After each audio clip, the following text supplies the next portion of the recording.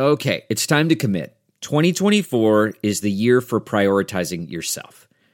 Begin your new smile journey with Byte, and you could start seeing results in just 2 to 3 weeks. Just order your at-home impression kit today for only $14.95 at Byte.com. Byte clear liners are doctor-directed and delivered to your door. Treatment costs thousands less than braces, plus they offer financing options, accept eligible insurance, and you could pay with your HSA, FSA. Get 80% off your impression kit when you use code WONDERY at Byte.com. That's BYTE.com. Start your confidence journey today with Byte. Welcome to Money for the Rest of Us. This is a personal finance show on money, how it works, how to invest it, and how to live without worrying about it. I'm your host, David Stein. Today's episode 300. It's titled Ray Dalio and the Changing World Order. Ray Dalio founded the hedge fund Bridgewater Associates in 1975. He is the author of the best-selling book Principles.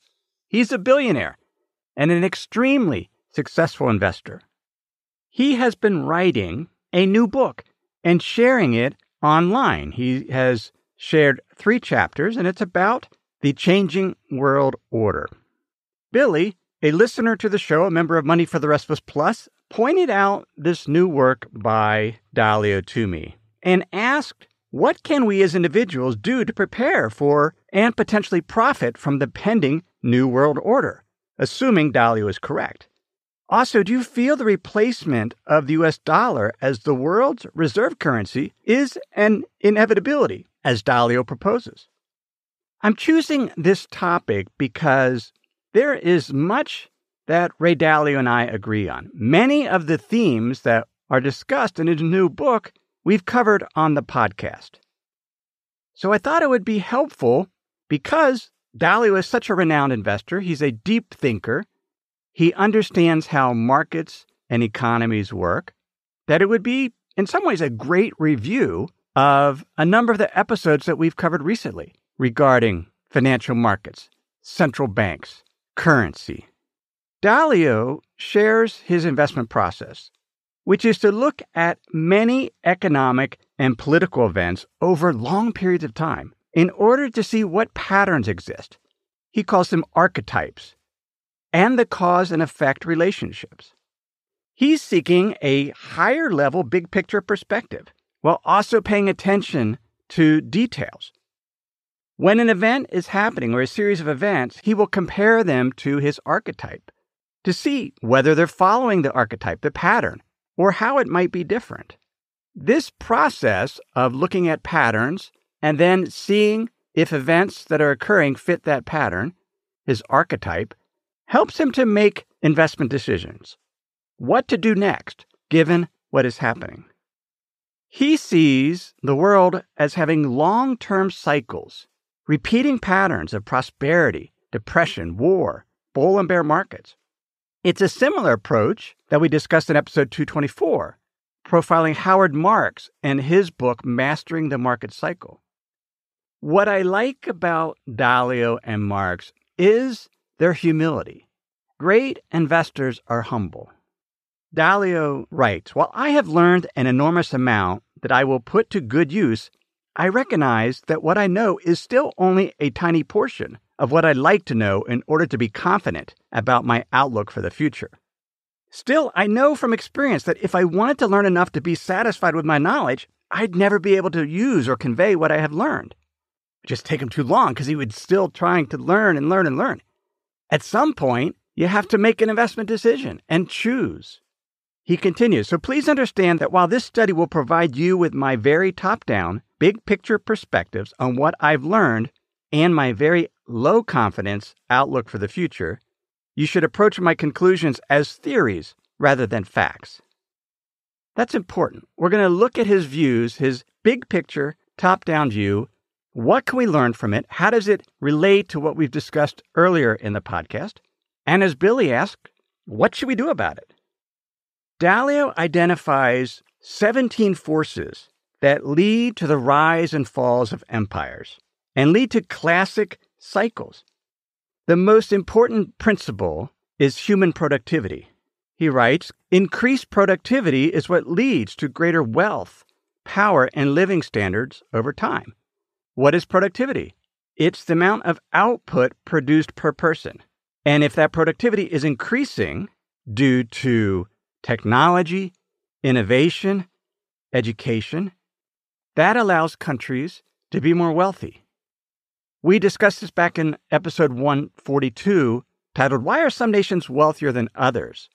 That episode was prompted by a security guard on a beach in Mexico where we were staying, and he asked me, why is Mexico so much poorer than the U.S., and why didn't he make that much money? And we determined in that episode, and in episode 231, why do some people make more than others, that it comes down to productivity. How much output is being produced per person? More productive companies can pay workers more, even if the job that they're doing is the same as in some other country, because overall, the company is making greater profits and income because of higher productivity. They can pay everyone more. So productivity is the biggest force, but there were 17 other ones that lead to the rise and falls of empires. If these things are growing, then that's good. It creates more wealth, greater productivity. Here they are very quickly. Leadership capabilities, education levels, character, determination, rule of law, corruption, resource allocation efficiency, openness to global thinking, productivity, output growth, cost competitiveness, trade and capital flows, infrastructure and investments, indebtedness, military strength, gaps in wealth, opportunities and values, internal conflict, geography, acts of nature. We have discussed all of those forces at one point or another on the podcast. Now, there are 8 measures of wealth. A country's wealth, and these are essentially subsets or derivatives from these forces.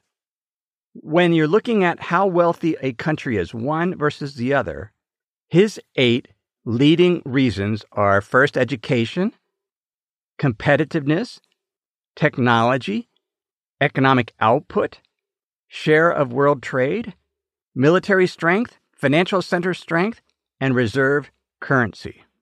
And he has a graph that shows how these forces, these 8, rise and fall over time. And what's interesting is it starts with education and innovation and technologies. As those ramp up and a country becomes more wealthy, then some of the later areas, the reserve currency, the wealthiest countries in the world throughout history have had what is known as the reserve currency, the currency that other countries want to hold, the currency that much of trade is conducted in.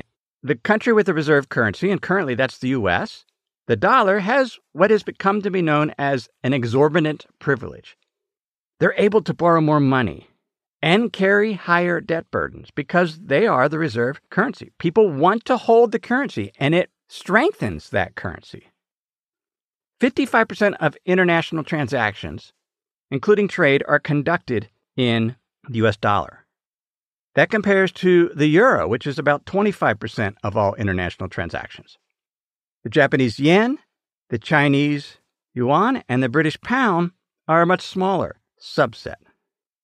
One of Dalio's concerns is that the U.S. dollar will lose its status as the reserve currency. It's a topic that we've covered in another podcast. He writes, having a reserve currency allows the country to borrow a lot more than it could otherwise borrow, which leads it to have too much debt that can't be paid back, which requires its central bank to create a lot of money and credit, which devalues the currency. So nobody wants to hold the reserve currency as a storehold of wealth. That's his fear. It's something that we talked about in episode 295, just a few weeks ago, Federal Reserve insolvency and monetizing the national debt. The dollar is a non-interest-bearing perpetual liability or debt of the Federal Reserve. If individuals and businesses don't want to hold it, if commercial banks don't want to hold reserves denominated in the dollar and want to hold other storeholds of wealth, then the value of the dollar could fall. And perhaps the U.S. could lose its reserve currency status. Now, these are very long-term cycles. I don't believe the dollar is at risk of losing its reserve status in the near term. It could be years, if not decades. If anything, there's greater demand for the dollar because one aspect of the reserve currency is businesses want to borrow in it. They want to borrow in dollars. And countries peg their currency to the dollar. We discussed Lebanon in episode 297, how to protect your savings, and how Lebanon had tied their currency to the dollar. And due to a dollar shortage and economic developments within Lebanon, they had to devalue their currency relative to the dollar. In episode 260, we discussed the dollar shortage and how there are over $20 trillion of dollar borrowings and hedges around the world. I don't see another currency stepping up to be the reserve currency at this point. But it could change in the decades ahead, and Dalio describes how things decline. The downside when an empire loses its dominant position and is taken over by someone else, another country. So the first step is when debts become very large, when central banks lose their ability to stimulate debt and economic growth, and there's an economic downturn. More printing of money that eventually leads the currency to be devalued. Is there a point where central banks just aren't able to stimulate enough? What do we see happening now? The Federal Reserve is expanding its balance sheet by purchasing assets, lending in coordination with the Treasury to businesses to help those businesses make it through this pandemic. We have government spending programs effectively being financed or monetized by the Federal Reserve, by the Bank of England. We have central banks in conjunction with federal governments pegging their interest rates. Bank of Japan keeping interest rates at zero. The Bank of Australia pegging interest rates, and other countries potentially doing that in order to monetize the debt. The central bank can purchase those bonds so that hopefully the economy grows at a rate that the government debt to GDP does not get to a point where it gets too high. And investors lose confidence in holding treasury bonds, in this case, as a potential store of wealth or a place of safety. A second aspect of the decline is when there's a big gap in wealth between the richest and the poorest, and a gap in values, what people hold dear. And we see populism, extremism. A third aspect is when the rich or the wealthy decide they do not want to hold their assets in the reserve currency, that they're seeking other inflation hedges, gold, other currencies, perhaps moving their assets offshore. A fourth aspect of decline is when there are rival powers, and it's harder for a country to maintain its geopolitical influence. We're seeing that now with the rise of China and the conflict between the U.S. and China. Just conflicts over this pandemic and trade. A fifth aspect is exogenous shocks, acts of nature, or other things that come out of the blue, the coronavirus pandemic in this case. And a sixth aspect of decline or indicator is when the leadership of a country is too weak, ineffective leadership. Citizens don't trust the leadership. There's a lot of infighting, corruption. Those are the six aspects. I think it can be argued that the U.S. is experiencing all six of those things right now. So certainly isn't ascending on many of those aspects. I think we'd have to be frank and say it's declining. Dalio says it's 75 years have gone by, and that he believes we're at the end of a long-term debt cycle, where the amount of debt held by households and businesses and governments has gotten to the point where it's just too great, and it makes it difficult when there's an economic contraction for households and businesses to service that debt. And that central banks are brought in to create money, to print money, to help out those entities, to help out state and local governments that are struggling right now. Now, this decline could go on for decades, or we could see a resurgence. China, in my opinion, has a long way to go to take over the U.S., but we don't know. And so our responsibility is to make sure that we're prepared for what happens. Before we continue, let me pause and share some words from this week's sponsors. We have a brand new sponsor to our show. It's Yahoo Finance. Yahoo's been around for decades. My first email outside of work was a Yahoo email address. But the financial side, I've used on occasion primarily to get data for dividend histories for particular funds or ETFs. But I was pleasantly surprised to get back on Yahoo Finance to see how it's evolved over the years. Now it's really a financial dashboard where you can get an understanding of what's going on with the markets. There are relevant articles from Bloomberg, Reuters, the Associated Press, and the Yahoo Finance team. You can look at the economic events calendar and see which data series are being released that day and what the consensus is. You can see the pulse of the markets at any time by going to Yahoo Finance. In addition, you could see all of your investments in retirement accounts in one place. With Yahoo Finance, you get a consolidated view of multiple accounts. Yahoo Finance serves as a financial hub for your retirement accounts, but also comprehensive financial news and analysis. You need to check out Yahoo Finance, particularly if you haven't been there in a while. Check it out at yahoofinance.com. That's yahoofinance.com. If you've been using Mint to manage your finances, you know they shut down several months ago.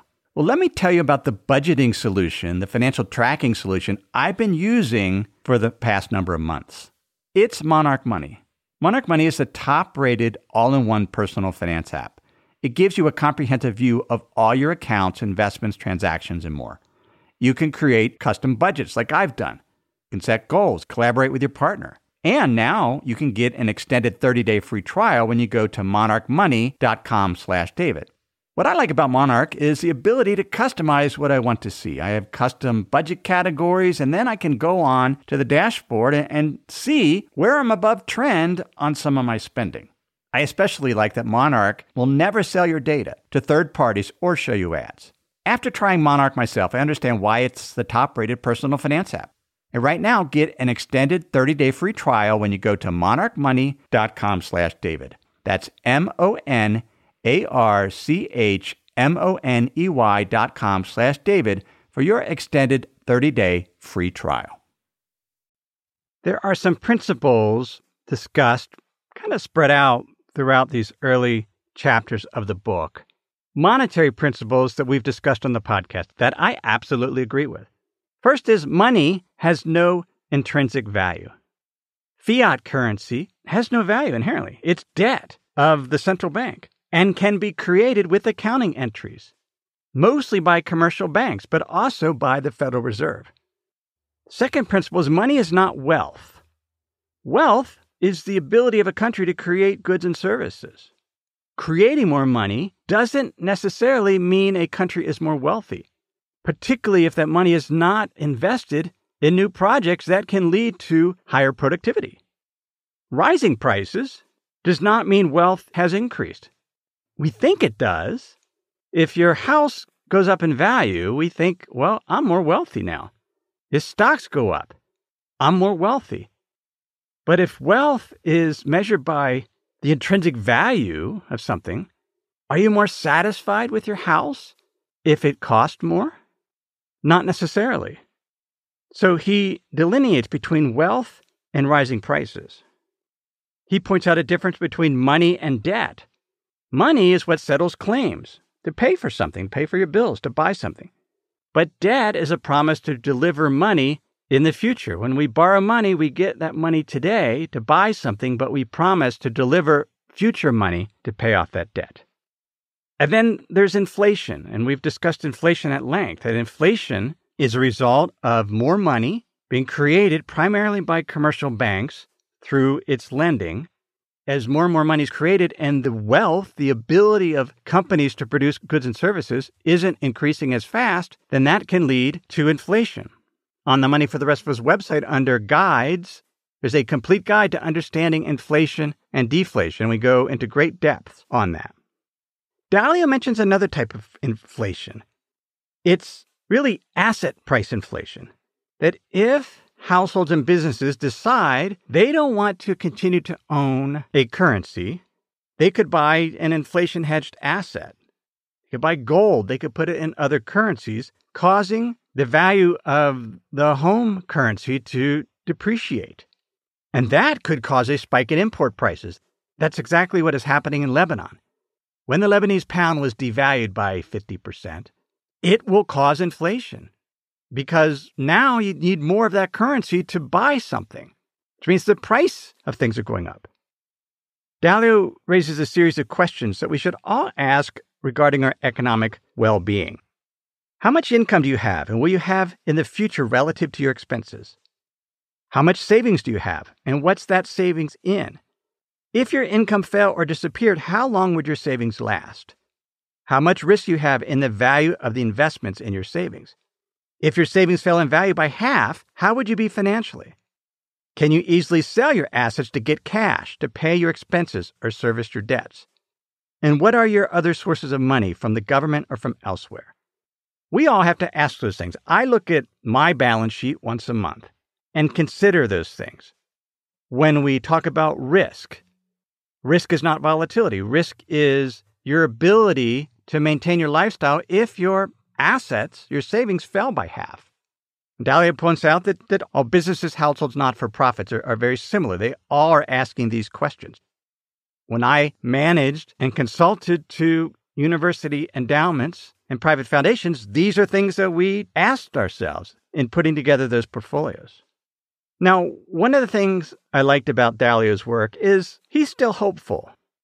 He points out we have great human capital, and our ability to innovate and technologies should allow us to overcome these challenges that we're facing. If there's a new world order, if there's a depression, he points out most people are still employed. If there's wars, most people will survive. Most people will survive this pandemic. So there are some big challenges, but ultimately, he believes, and I believe, that humanity can overcome these things. These are natural cycles that occur. Now, we have no idea when this potential replacing of the U.S. as the leading economy in the world, the leading military power, or the holder of the reserve currency, when that reign might end. It has for every other reserve currency over the centuries. So to answer Billy's questions, what do we do about it? Well, one is things I've discussed in recent episodes. Have much of your savings in something besides your home currency at the bank. Own some gold. Own some real estate. Own stocks, particularly stocks outside of your home country. And I wasn't really as clear about this in recent episodes. I didn't mean to open a brokerage account in some other country. If you're a U.S.-based investor, if you buy a non-U.S. index fund or ETF, it's denominated in another currency. Now, it's always translated back into U.S. dollars every single day. But if it's an unhedged ETF or fund, if the dollar weakens relative to other currencies, you benefit from that because the stocks are generating revenue and income in other currencies, and then it's just translated back into the dollar. So if the dollar has weakened and that currency has strengthened, then you're not harmed by the depreciation in the dollar.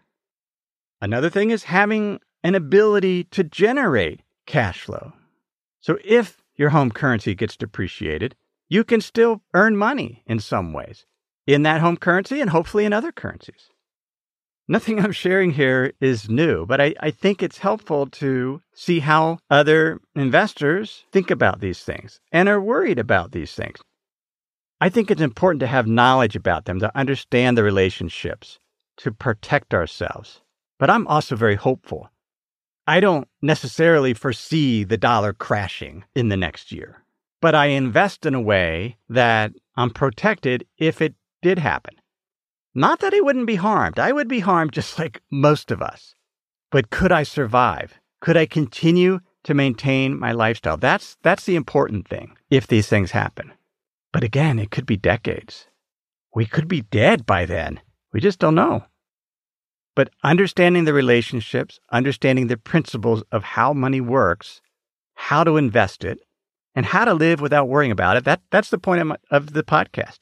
For 300 episodes, really more than 300 episodes. So thanks for listening, for sharing the show with others, for leaving reviews, for wanting even more content by becoming a member of Money for the Rest of Us Plus.